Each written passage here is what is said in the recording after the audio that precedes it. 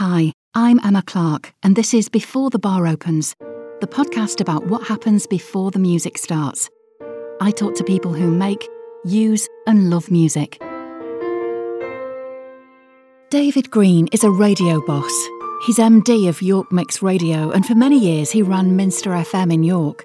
David's final broadcast on Minster FM shows just how much radio means to David and the depth of the connection he has with the community he serves. When I heard it, it made me cry. Have a listen.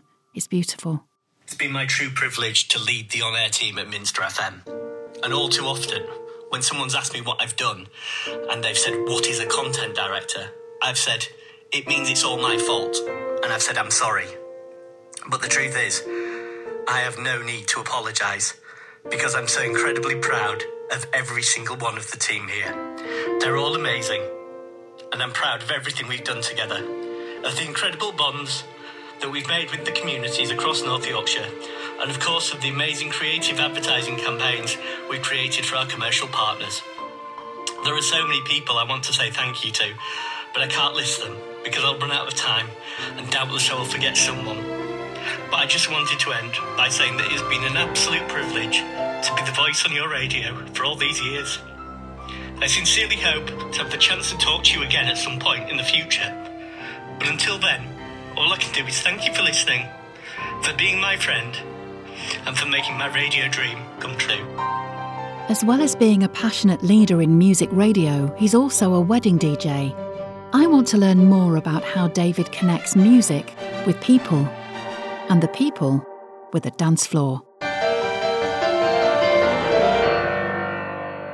How did you feel when you were broadcasting that final message on Minster FM? It was incredibly emotional, and I was in bits listening to that. How did you feel?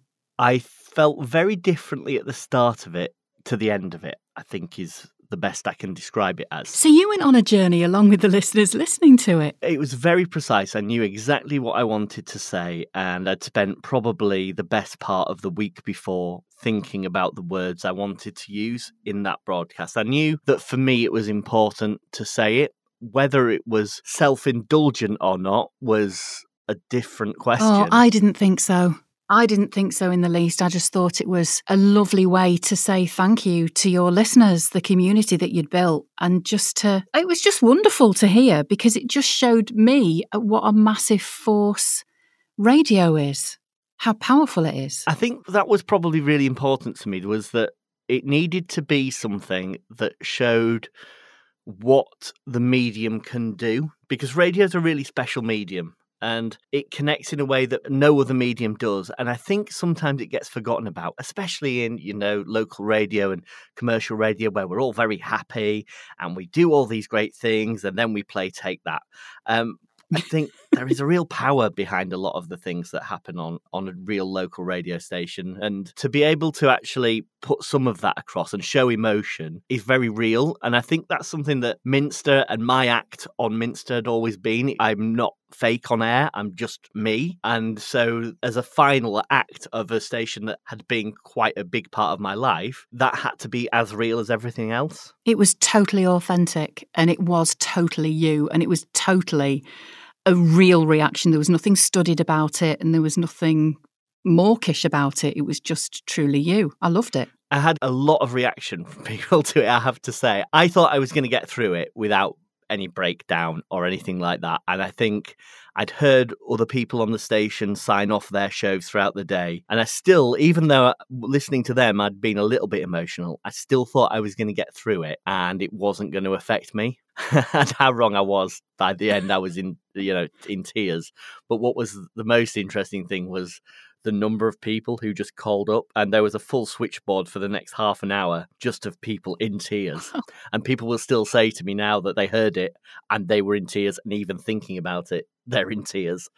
So that was completely unexpected to me, because it was a very personal thing, but you forget how personal radio is to other people as well. When did you realise you were going to give your life to music radio? Oh, that is a good question. Probably when I was a teenager. But I don't think at that point your mind is not in the same place as 20, 30 years down the line. So I think at that point it was about, this is a great job, it's fun, and you can interact with people, but you don't realise at that stage that this is going to take over your life in the same way that it does. And I think it was probably when I was at university and doing radio there that I really connected with how powerful radio could be, and saw other mediums, but never really decided I wanted to do anything with them because they didn't have the same level of connection. So around, I would say it was the end of university when I realised that music radio was where I was going to be for forever, really. When you set up York Mix Radio, what was the first song that you played on air? Shed 7, Chasing Rainbows. And the reason for that was Shed 7 are a York band, so there was a local connection, and Chasing Rainbows because the lyrics and the sentiment of it are very much about following your dreams and chasing them and seeing what happens. And it seemed very appropriate to us that it should be a local band, but it should also be something that spoke about what we were endeavouring to do. Why is local radio so important to the people who make it and the people who love to hear it? What's that special thing? What's its power? It's the real connection. And I think this has been forgotten in a great part recently. I think why Minster and York Mix have been successful. York Mix has been successful based on our histories, the team here, based on our histories with Minster, because Minster was a station that never lost the true local connection to its area. And over time, a lot of stations have diluted what they do through whatever reason that they've chosen to do that for. Whereas we were 100% local all of the time to an area that is quite distinct. And I think if you can marry the two, then you've got something special. So if something happens, the local radio station is a part of it.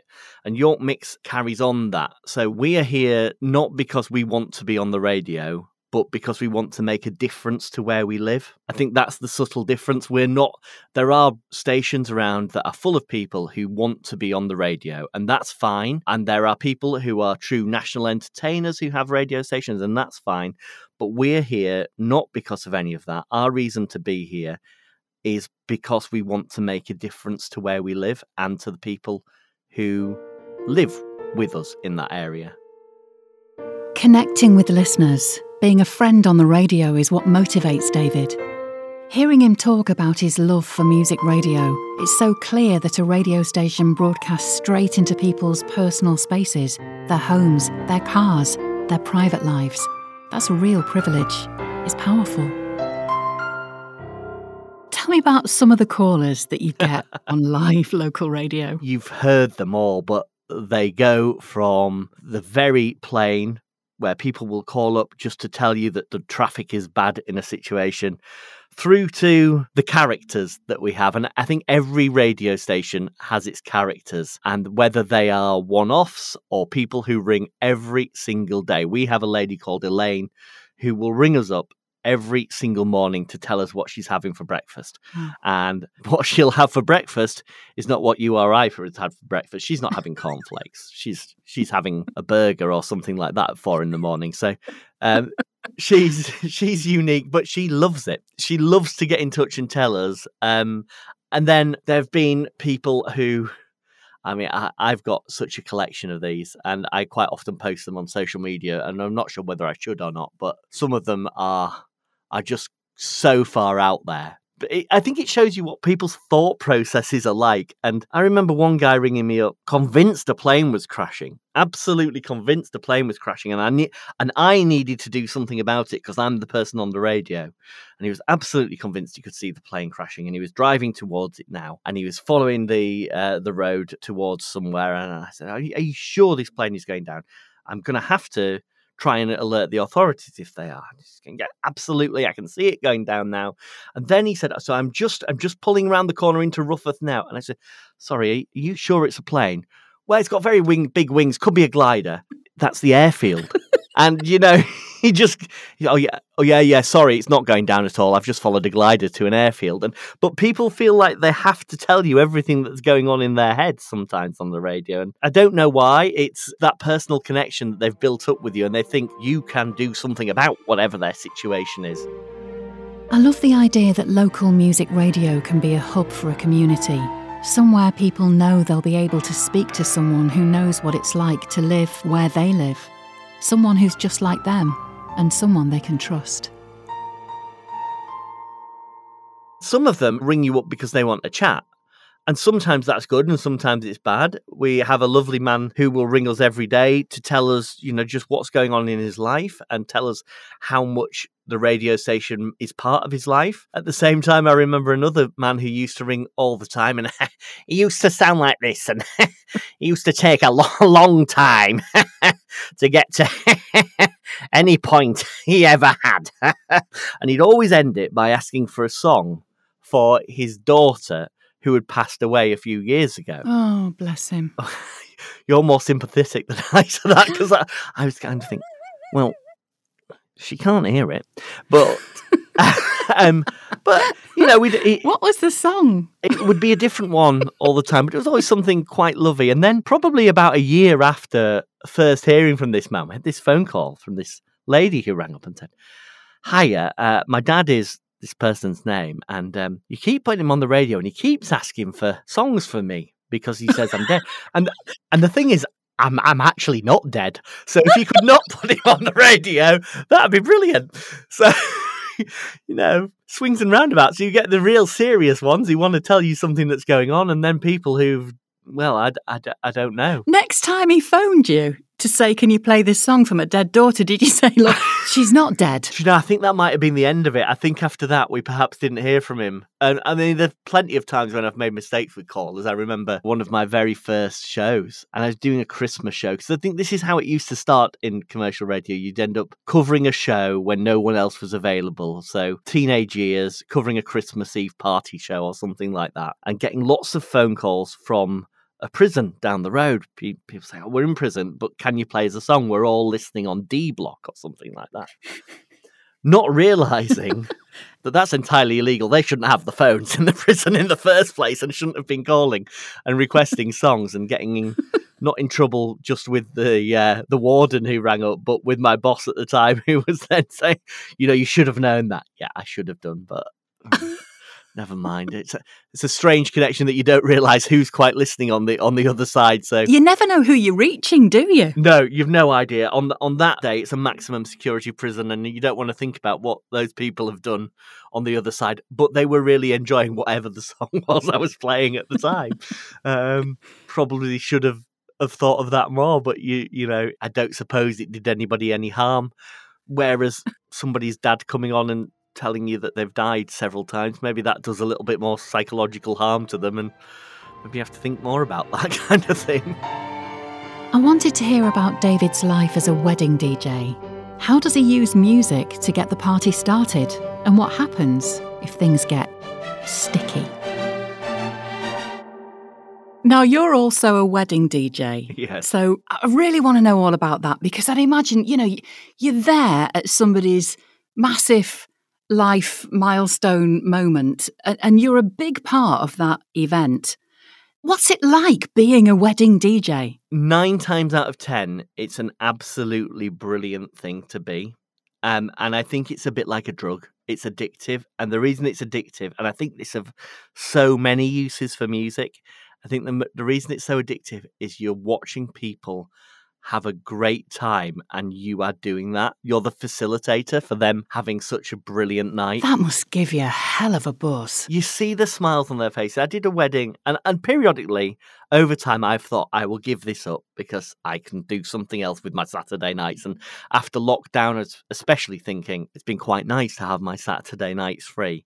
But then very quickly got back into the spirit of doing these things. And last week I did a wedding, and this young couple who were dancing to their favourite songs, which were not necessarily the usual music that you would hear at a wedding, but they'd picked them, and you could see the look in their eyes as they were singing and dancing to each other. And if no one else had been in the room, it wouldn't have mattered. They were just so in love with each other, and all their friends and family watching them in a circle around them, cheering them on, and seeing the look on all their faces and the true joy that the music was bringing out in everybody in the room. There aren't many places you can see that after a year when we've all sat at home or feared for our friends and family and loved ones, and to actually be out there doing that and be the person who's facilitating it. Do you know what? It's a true, you use the word buzz, and it really is. It is like a drug. What was the music they were dancing to? I can't wait to hear. I can't remember. I think it was, the trouble is there's been so many of late that I can't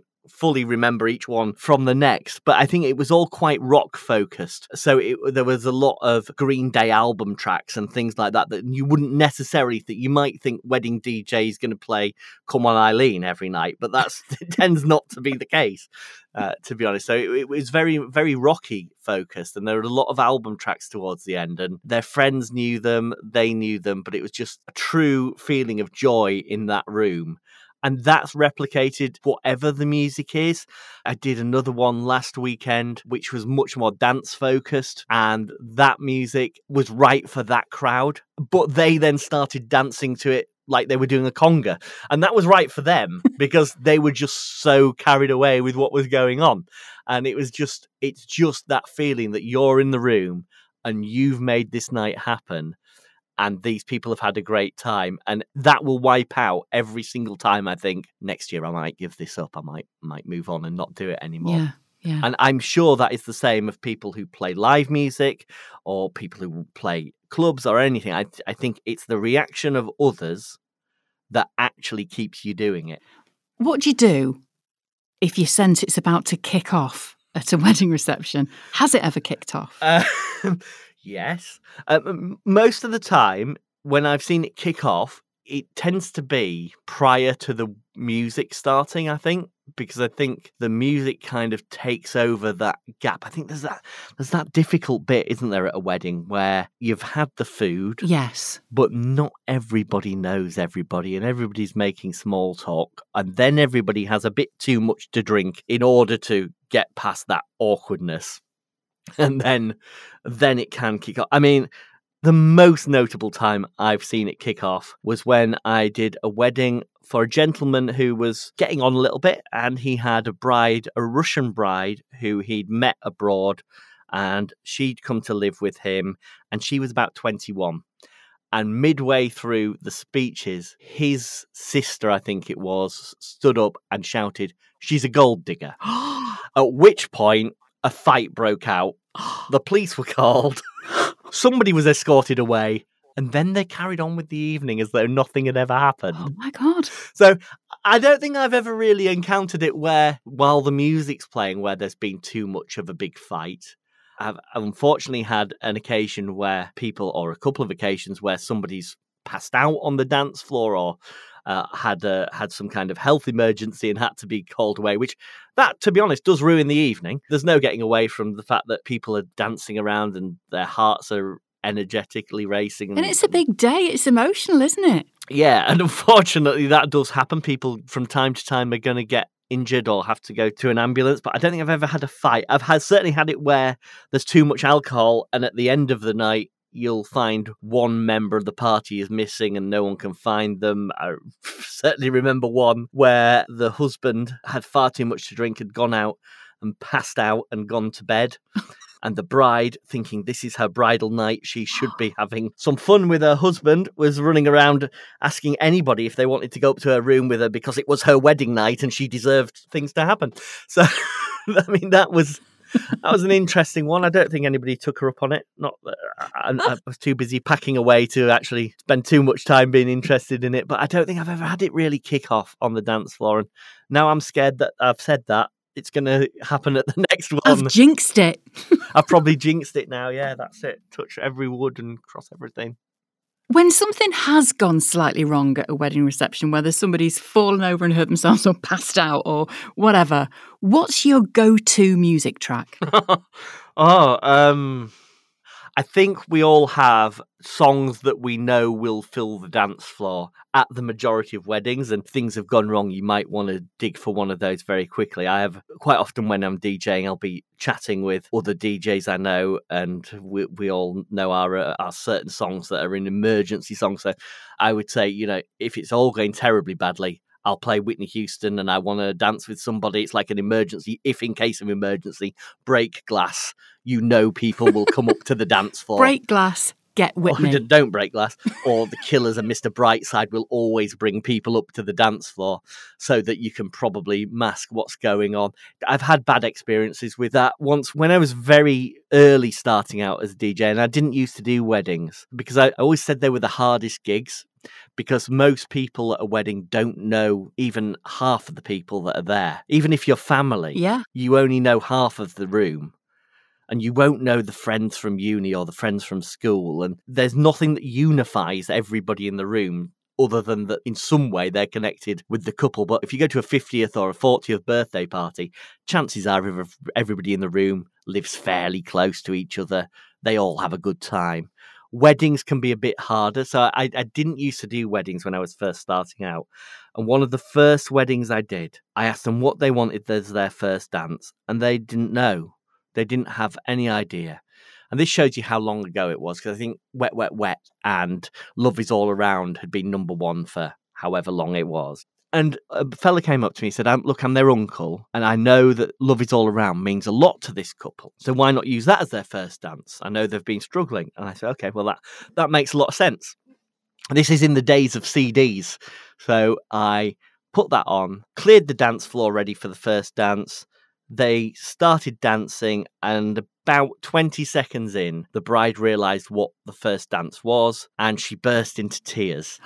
And I was probably 18, 19 at the time, and I was very new to doing weddings. The groom rushed over to me and he said, "You can't play this song. They played it at her dad's funeral a month ago." I mean, looking back, I think, why on earth did the uncle tell me that song? Because he must have known why it meant so much. He must have known. So I grabbed the first CD I could, and I put it on to play just to get that off the dance floor and move on. And the first CD I picked out and put on was Tavares and There Must Be an Angel, which, again, doesn't turn out to be a great song to play, if you're talking about somebody who's died a couple of weeks ago. So, God. Never mind. Heaven Must Be Missing an Angel. That was it. Yeah. Tavares. Not a great second choice of song. That was not the best gig as I remember it, but it's stuck in my mind ever since. What is the most requested first dance song? Christina Perri and 1,000 Years crops up so many times. Every year there is one song that will be requested a lot. At one point, that would have been a couple of years ago, Ed Sheeran Thinking Out Loud was requested a lot. But Christina Perri, 1,000 Years, is like an eternal one that has cropped up for maybe the last 10 years, probably. And it will be requested 1 out of every 5 or 6 weddings. That's a lot, isn't it? It is, and she should have done a longer version or a shorter version. I don't know whether longer, maybe because she might have earned a bit more royalties. Shorter because nobody enjoys the first dance. I think universally people hate the first dance. I'd imagine it's a very awkward thing. I mean, me and my husband didn't do that because we just found it just too awful. Neither did me and my wife. We didn't do a first dance either, just for the same reason. Yeah, we just got everybody on the dance floor and that was it. I didn't want that kind of focus on me personally. The thing is, I think people expect it. The evening doesn't really start until it's happened. And on the occasions where it doesn't happen, there's always a strangeness around the start of the evening because it's just one of those formalities that is kind of expected of you. Has anyone ever said, play this song at this wedding and you're dead, pal? Has anybody ever complained about the music? I always ask couples to give me a list of songs that they like and a list of songs that they don't. So you're safe? Yeah, so I'm safe. You've set the boundaries early doors. Trouble is, whatever song they ask you not to play will be the first request. It's like some kind of universal law.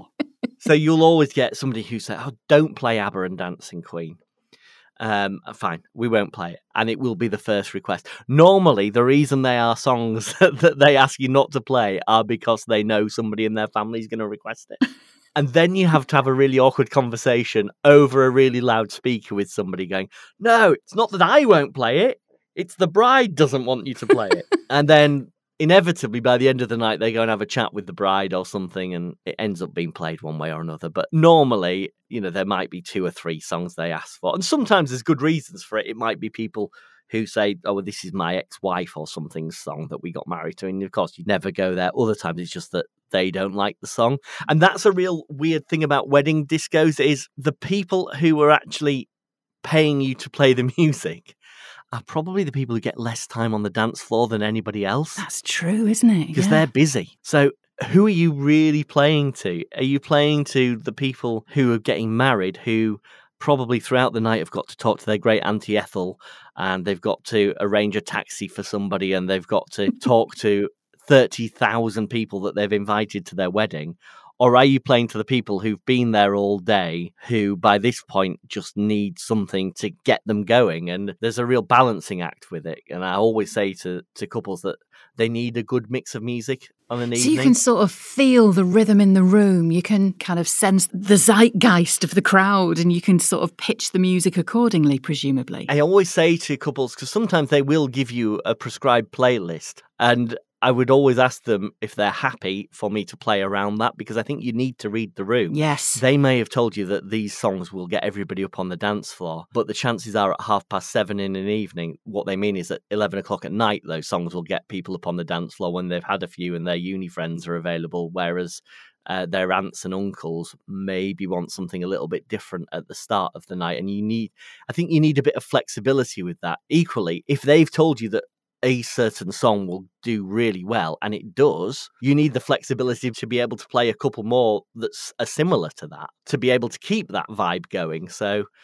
I think you do need to be able to do it, and it only really comes with experience of watching what happens. And a gut feeling for picking up on the vibes, because I'd imagine it's a highly charged event, isn't it? A wedding reception. Yeah, you've got to be able to try and read the room in some way, shape or form, because you've got to look around. I think you kind of have a sixth sense for it. You have a sixth sense for who's going to fall over on the dance floor next, who's going to fall into your lighting or whatever. But equally at the same time, you're always looking around and seeing, well, the table over there look like they could get up and dance, or they're starting to move in their seats, whereas these people on the dance floor look like they're waning a little bit.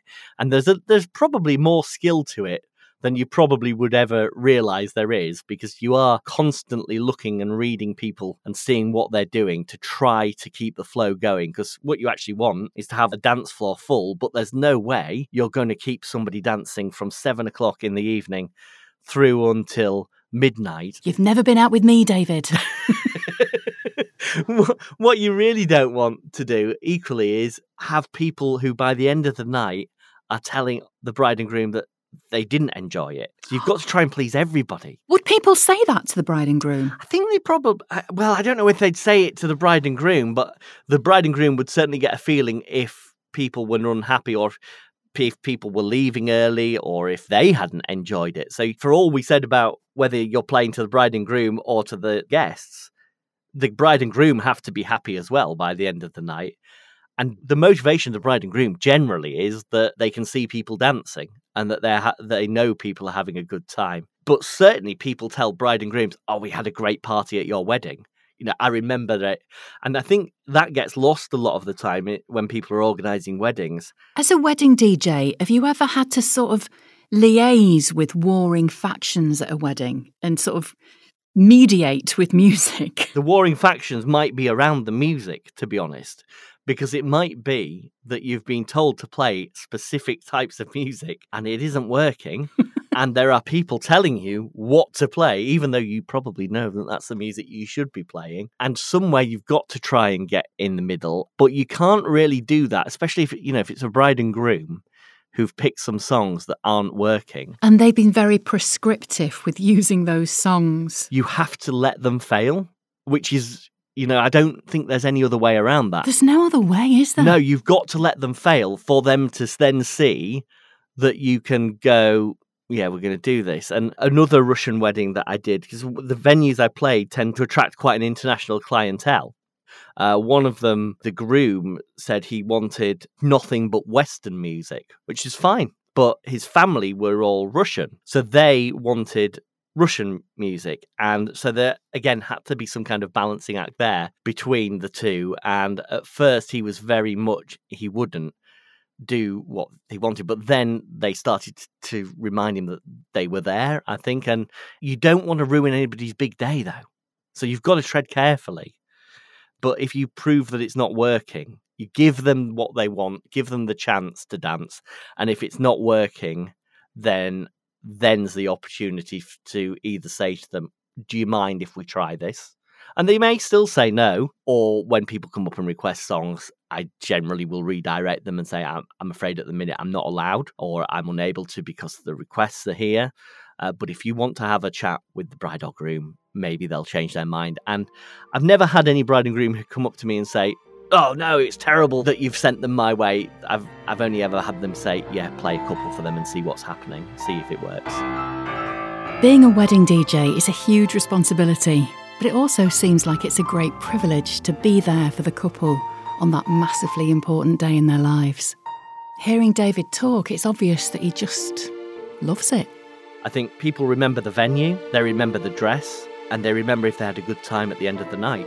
So you've got to make sure that people go away with that feeling that, yeah, it was a great party at the end of the night. It was a really good send-off for the couple.